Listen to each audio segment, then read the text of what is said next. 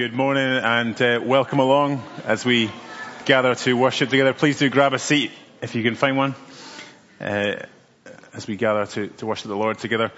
Please, after the service, please do stay for refreshments in the back hall. It'd be great to get to know you a little bit more if you're new or even if you're not, just to spend that time together. This morning we will be thinking about the series, as we continue in the series on the Gospel of Mark. Sarah will be preaching to us on that as we think about what's really going on in our hearts. That the most important thing is not about our behaviour or our deeds, as important as they are. The most important thing is about our hearts. Where are our hearts before the Lord? Because once our hearts are transformed by the love of God in the Lord Jesus, then it will render us a different people. We will no longer be walking around lost in the world, but we will know who we are as children of God. And that's what the Apostle John speaks of in 1 John 3. He says, "How great is the love the Father has lavished on us, that we should be called children of God." And that is what we are. So as we come to the Lord now to worship him, let's bow our heads and pray, giving thanks to him. Heavenly Father, thank you that we are your children, loved by you, our Heavenly Father. And we pray that as we come into your presence this morning, that we would come with hearts keen to receive your word, that we would be people who are keen to be transformed more into the image of your Son, the Lord Jesus. And we pray that you would help us to live lives that reflect that. Help us to worship you with all of our hearts this morning. Psalm 145 says, "The Lord is gracious and compassionate, slow to anger and rich in love. The Lord is good to all. He has compassion on all he has made." Lord God, we thank you that you are a God of all compassion, of grace, of love, that you are not quick to anger, but slow, that you are good to all, that you have shown your goodness to us supremely in the Lord Jesus for what he has done for us, dying in our place for our sins, that we can come before you holy children of God. We thank you, Lord, that as you bring us to yourself, you send us out to serve. And we do pray, Father, for those who are serving even this afternoon in Meadowcroft. And we pray for that ministry to the seniors, Lord, that would be a true blessing to people there, for Christians and for those who don't yet know you. We pray too for the young people even now as they gather for S Club and for Impact. Lord, that you would lead them and guide them as their teachers lead them to the Lord Jesus in all things. We pray too for the older teens who are meeting this Sunday afternoon for a Bible study, that it would help them to grow in their knowledge and love of you as they look at Ephesians together. We give you thanks as well for the Harvest Gift Day last week. We thank you, Lord, for the way in which we are able to help and serve those local to us. We thank you for the local food bank to be able to help them. And we think of those in the nations as well, helping the work in Morocco that Tim Webb is involved with. And as we think of the nations, we do pray, Father, for the conflict in Israel at this time. We pray, Father, for your peace to reign in your land. We pray that you would bring justice and peace to that place, that there would be no more hostility and hatred of one another, that people would live in peace together. We give you thanks as well for the work of our missionaries. We give you thanks for Steve and Matilda, for their work, for Steve's work in typesetting, the Sukkah New Testament, as it's near completion. And we pray, Father, for all that work in composing all that material, bringing it together, that it would be given to the publisher next week. And we pray, Father, for the next project and the Warney Bible as well. We thank you, Lord, for that work, and we just pray for your blessing on that. That the people would continue to serve you well through that. We give you thanks as well for the opportunity that Steve has to make a trip to Asia in November to go on site there, to come alongside the team for 2 weeks. We pray for travelling mercies, and we pray that you would help him in that, to encourage the team there. I give you thanks for Matilda as well, and for Steve in the energy and the stamina that they have in their work in serving and coming alongside other missionaries to help them in their work. And Father, as we look at our own church family, we do pray for those who are struggling at the moment, for those who are going through illnesses or sicknesses. We pray especially for Trevor and for his wife Anne, as Trevor is recovering from COVID. We pray that you would grant him a speedy recovery.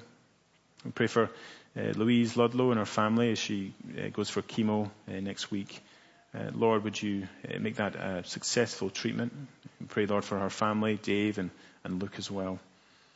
And we pray for Barbara and John Ismay as John looks to receive surgery very soon as well. We pray that would go forward together, go forward well.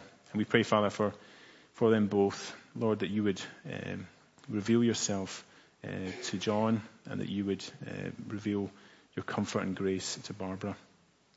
And we pray for those who have gone through recent losses. We pray, Father, especially for Wendy Hopcroft and the sudden loss of Peter. Lord, would you wrap your arms of love and comfort and peace around her. And may she know your goodness and grace today. We pray as well for each one of us as we look to go out as your people, as salt and light in the world. That wherever we are, whether that is in school, at work, or in our community, that we would live for you and speak for you in the places that you've put us. We pray that you would help us to do that, to be reliant on you, that would have hearts before you. And we pray, Father, as well, that as we think of our hearts, that we would have abundant and generous hearts in how we live our lives, in the time that we give to others, in the way in which we use the gifts that you have given us. And we pray, Father, for generosity in our finances, whether that be to missions or to our local church family here. We pray that we wouldn't just give the remainder of what we have, but that we would give our first and our best to you. That we would offer our best to you as you have given your best to us. And we pray too now for the reading of your word as Caroline comes to read from Mark chapter 7, and for Sarb as he preaches shortly. May we hear the voice of the Lord Jesus through him, that we would meet with you, Lord, and be transformed by you. This we ask in Jesus' name. Amen. If you want to follow along, we're going to be reading from Mark 7, verses 1 to 23.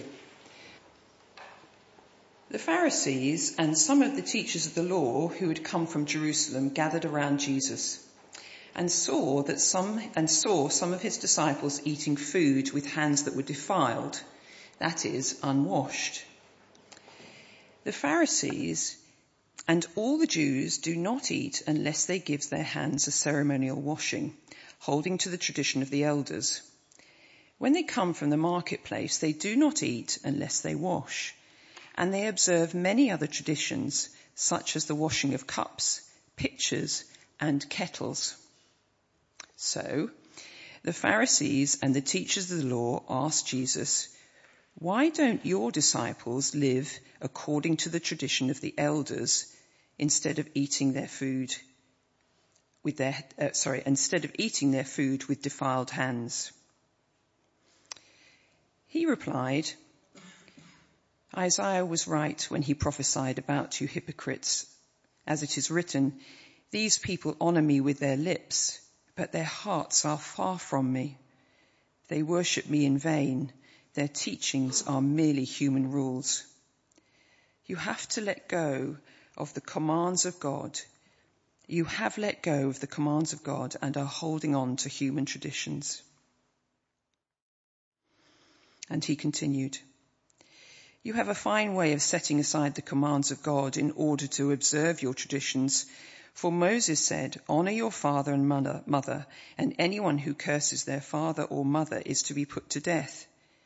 But you say that if anyone declares that what might have been used to help their father or mother is korban, that is, devoted to God, then you no longer let them do anything for their father or mother.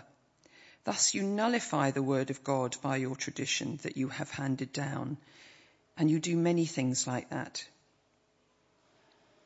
Again, Jesus called the crowd to him and said, "Listen to me, everyone, and understand this. Nothing outside a person can defile them by going into them. Rather, it is what comes out of a person that defiles them." After he had left the crowd and entered the house, his disciple asked him about this parable. "Are you so dull?" he asked. "Don't you see that nothing that enters a person from the outside can defile them? For it doesn't go into the heart, but into their stomach and then out of the body." In saying this, Jesus declared all foods clean. He went on, "What comes out of a person is what defiles them.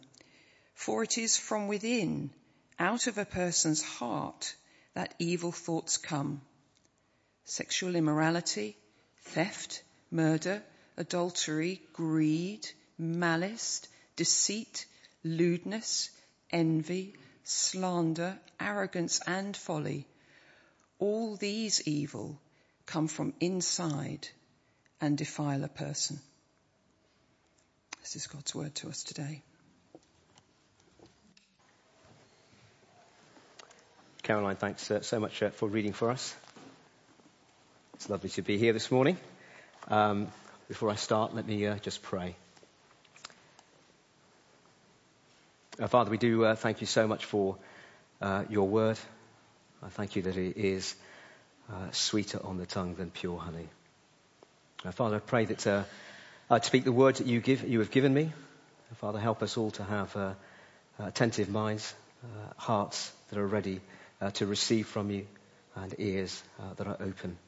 Would you speak to us all this morning, we pray, in Jesus' name. Amen. Now, we're continuing our series through Mark's Gospel this morning, and we're in chapter 7. And I don't know about you, but as you read through this chapter, you might think, if it's the first time you've looked at it, you might think, well, what's this got to do with me? I mean, here we've got Jesus in a fight with some Pharisees about hand washing. Yeah, and before we know where we are, we're deep in the Old Testament. He's talking about what the prophet Isaiah said. Before you know where you are, we're talking about korban, whatever that is. And you are probably sitting there thinking, well, how does this actually apply to me? Today, how does this speak to me? But what I'm hoping to do this morning is I want to look at this text, and far from it being an odd encounter that Jesus has, I want us to see that this passage speaks into the deepest longings of our heart. And it reveals a profound brokenness inside us. And here we also see that there is a balm. There is a sweet balm that our hearts need. Our hearts really need. It answers the deepest longings of our heart. And so I want to just lift out two things from this passage this morning. Look at the heart of the problem, and for us to see that the heart of the problem is the problem of the human heart. Okay, so that's where we're going this morning. So firstly, the heart of the problem. Now, we're in the first half of Mark's Gospel, and let me just say a few words to help us orientate ourselves, see where we are in what what Mark is telling us about what Jesus has come to do. Now, the first half of Mark's Gospel has two bookends, okay? The first bookend, very first verse, which tells us who Jesus is. Yeah, he's the Son of God, okay?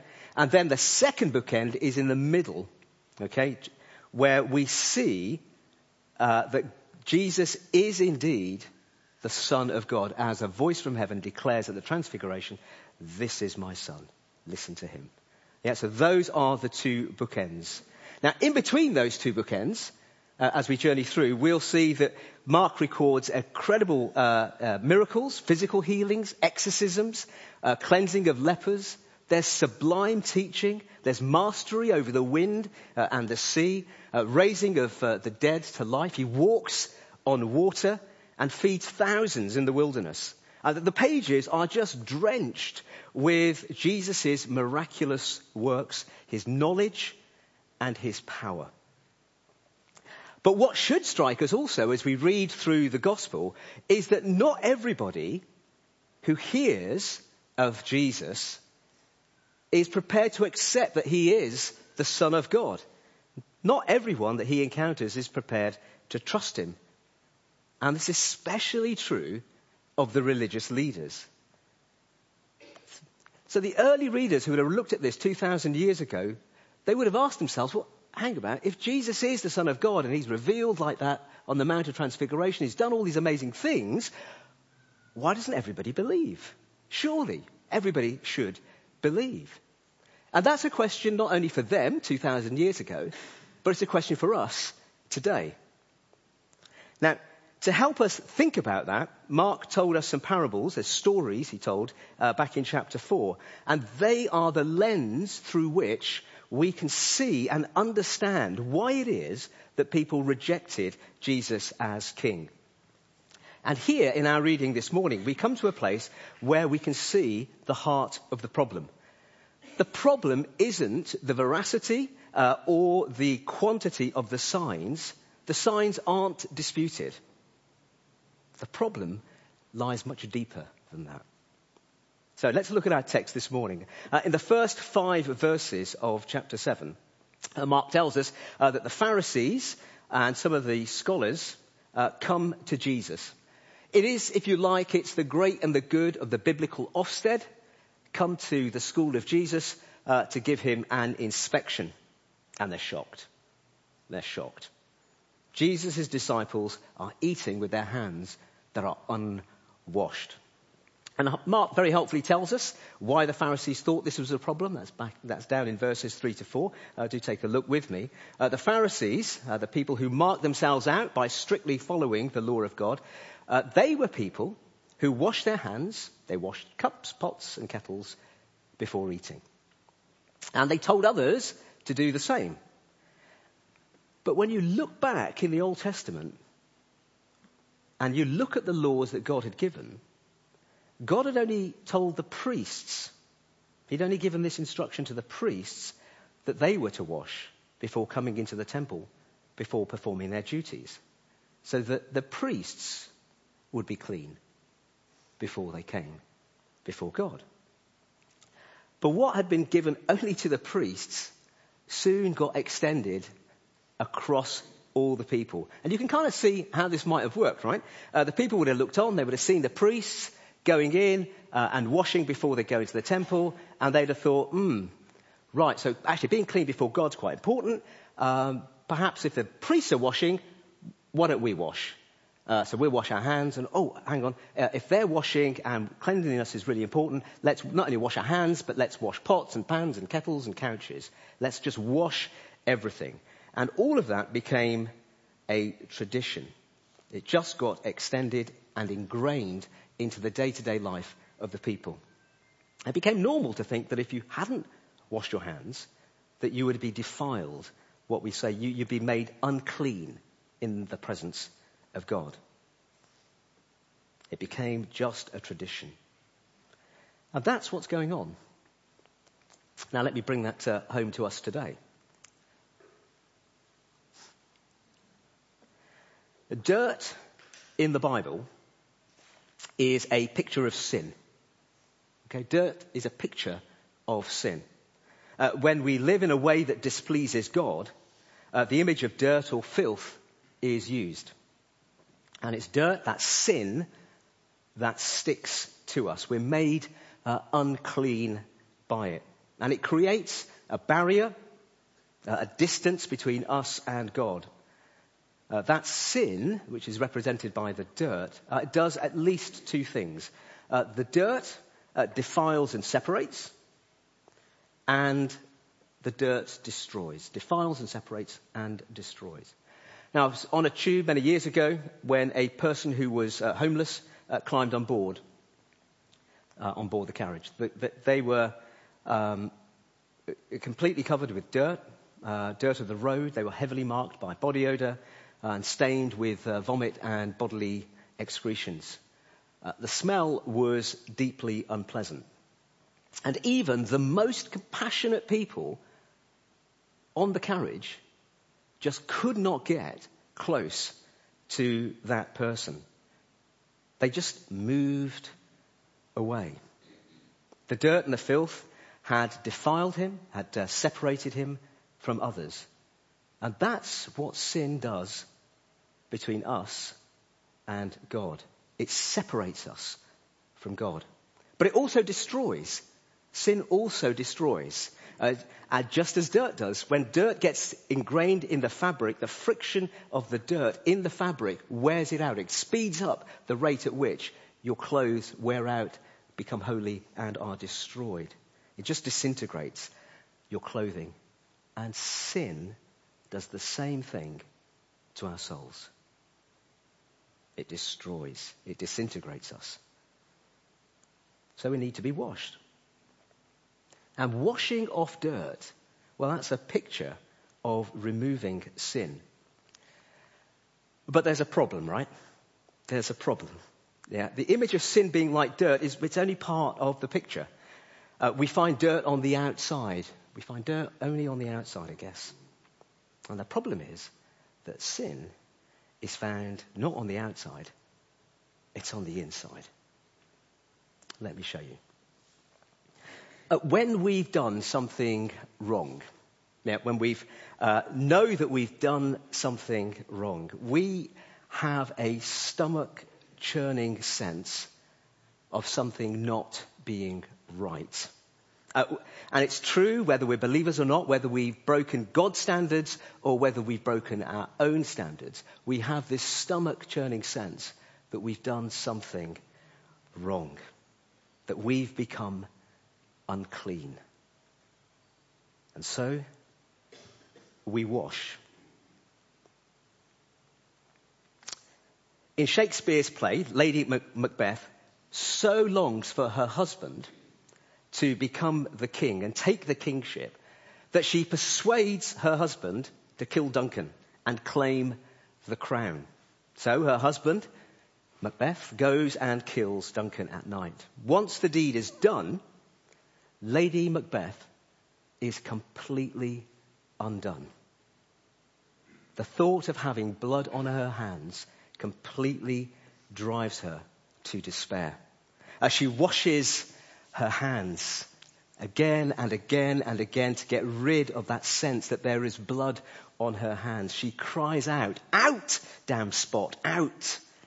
And she laments that all the sweetest perfumes of Arabia cannot take away the smell of blood on her hands.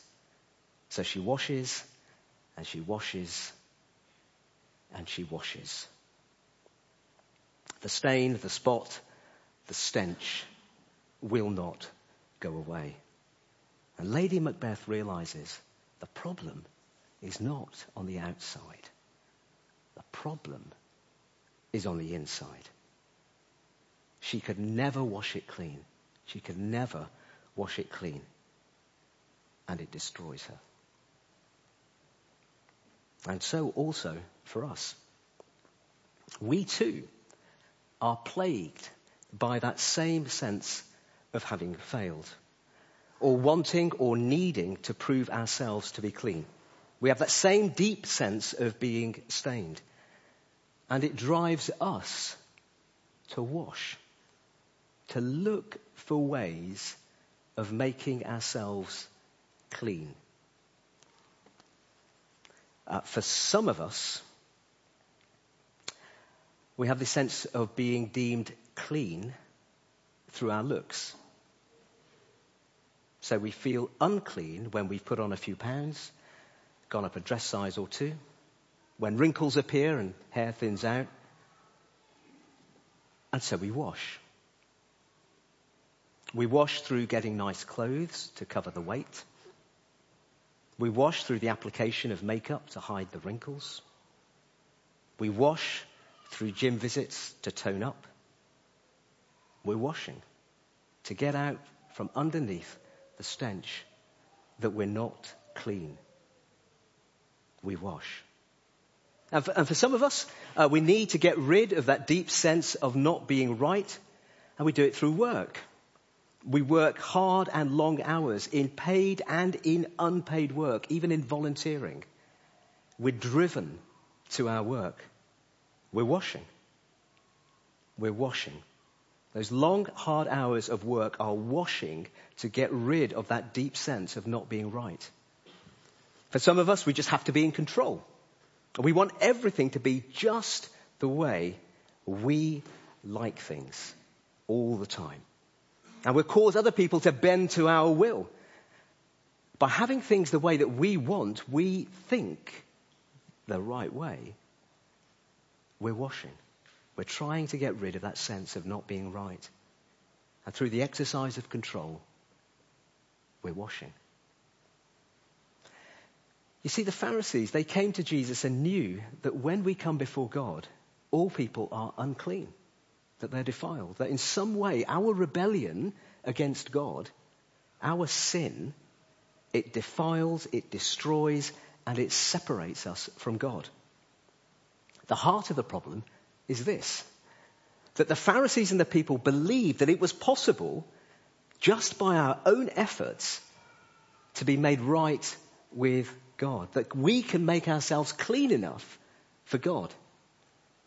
And that's the heart of the problem. We believe that we can work our way up to God, to be good enough. We can wash enough. But we wrongly think that the problem's on the outside. That's something we can attack or fix. And in verse 15, Jesus tells them and us that it's not what's on the outside that's the problem. It's what's on the inside. And that's the heart of the problem, which brings us to our second point, which is the heart of the problem is the problem of the human heart. Take a look with me at verse 5. The Pharisees challenge Jesus, and we read this. So the Pharisees and the teachers of the law asked Jesus, "Why don't your disciples live according to the tradition of the elders, instead of eating their food with defiled hands?" The law that God had given his people prescribed that the priests should come and wash at the temple, as we spoke about earlier. And that was a tradition that had then developed and spread across the people. And the Pharisees were rebuking Jesus for breaking the tradition, for breaking that tradition. And the question that Jesus asked the Pharisees is this: how do you decide what's the right thing to do? How do you evaluate if what you're doing is pleasing to God? How do you work that out? Let's see how Jesus responds. Have a look at this. He says in verse 7, "These people honor me with their lips, but their hearts are far from me. They worship me in vain. Their teachings are merely human rules." Jesus' response is, in terms of trying to work out whether it's right or not, is to go to Scripture. He goes to an Old Testament prophet, Isaiah, and lifts out the words that God had spoken, saying that his people only paid lip service to God. What they wanted to do was just carry on doing what they wanted to do. They weren't interested in what God had asked them and invited them and called them to do. They just wanted to do what they wanted to do. And they were hiding behind a mask of obedience. And to them, God says, their hearts are far from me. For Jesus, the final arbiter of disputes about how to honor God, it's in God's word. It's not in man's traditions. And that's not a one-off incident. When Jesus is pressed, when he's challenged, when he's suffering, when people are trying to trap him, what pops out of Jesus' mouth? Out of the mouth of the Word made flesh pops the Word of God. Scripture falls from his lips.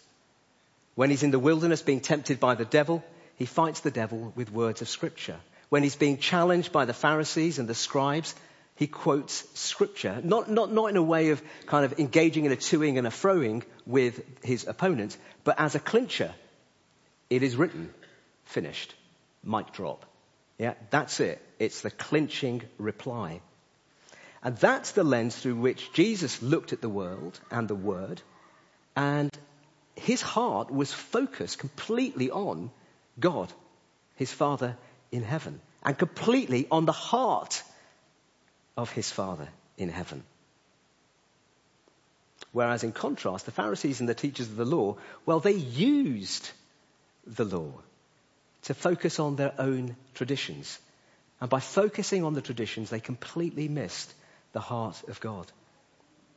Now, Jesus uses this example of Korban to drive the point home. It's a tradition that had been developed really to allow people to pledge their money, their assets to the temple. Yeah, like a will. Yeah, I promise and I pledge all of these things, everything I own to the temple. And what that means is that they can use it, they can enjoy it, but they can't give it to anybody else. So that was the tradition. So it's like writing a living will. Everything to the temple. You could use it, but not give it away. And that meant that if your parents found themselves in need, you could say, I'm sorry, I've promised this to the temple. I can't give anything to you. Yeah, I can't give anything to you. Therefore, you could just avoid looking after your parents. And Jesus says, look at the 10 Commandments. Look at that list. Yeah, honor your father and your mother. It's on that list. Yeah, it's right at the heart of the commandments. He says, you've just done what you wanted to do and you've nullified the word of God. And he says, you do many things like that. And they did that because they didn't trust God. They didn't trust his word. They just trusted their traditions and the traditions of those around them. But Jesus' call to them then and to us now is to look at the word of God, for us to know the heart of God. As the Spirit who lives within us reminds us and brings that truth to bear in our hearts and our minds. And then to weigh the traditions using that truth. And the tradition of Korban was a way to get out from underneath those traditions. A way to get out from underneath those commandments. And we do that because we see, or we try to get out from underneath the commandments of God because we think that they will diminish our lives. You know, we run the risk of seeing the commands of God as something that sap the joy out of our life. But as we see the heart of our Father in heaven, the word of God becomes sweeter on the tongue than much pure honey. We don't have Korban today, but we have other ways, don't we, that we can get out from underneath those commands that God has given us to follow the traditions of the world. Sometimes we do this by adding, and sometimes we do this by taking away. Just two very quick examples. Firstly, of adding. Now, the Bible doesn't say that only people who are ordained, people who are in full-time Christian ministry, that they're the only ones who could administer communion, which we'll be receiving shortly. But over time, traditions have been added, sometimes for good reasons, so that communion is administered only by the minister. But the addition to the law of God undermines the royal priesthood of all believers. That's adding. Secondly, taking away. Scripture tells us as Christians that we shouldn't marry people who are not believers. The tradition in the world around us screams, love is love. And therefore we can marry whosoever we please. And sadly, that mantra in the world has caught its way into many churches, and they too have adopted those traditions by turning away, and as a result turned away from the word of God. They're trying to get out from underneath what God has said. You see, marriage is a picture of the love of Christ, the groom, for his bride, the church. For Christians to marry people who aren't Christians is to say that Christ doesn't really care who he's joined to on that last day when he returns. That's just not true. That's just not true. So what are we to do with all of this? Well, sharpest application of all of this is to ask yourself this question. What are the things in the Word of God that I just don't like? I just don't like that. What are the things I think, I can't accept that. I cannot accept that. Maybe they're issues of purity. Why can't I look at those images? Not hurting anyone. Maybe it's issues of generosity. Well, why can't I just give God what's left over at the end of the month? Maybe it's areas of service or loving our neighbour or forgiveness or whatever the issue is for you. And that, as you do that analysis, that might reveal the traditions that you are following and trusting in more than the Word of God. So look at those areas, spend time wrestling with God's Word. Because as we live in accordance with what God has revealed in Scripture, we will have life and have life in all of its fullness. So do chat about those things in house group this week.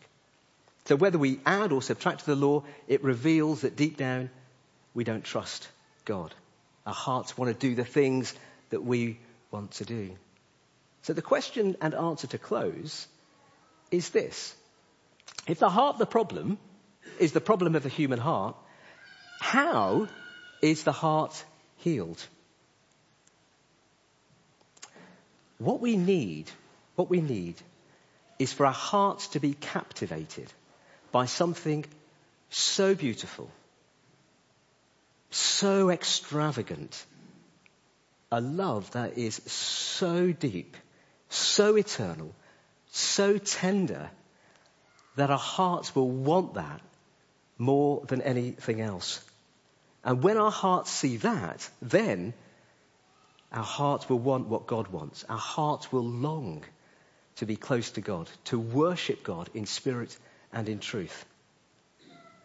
So what can be so beautiful, so extravagant, so deep, so eternal, and yet so tender?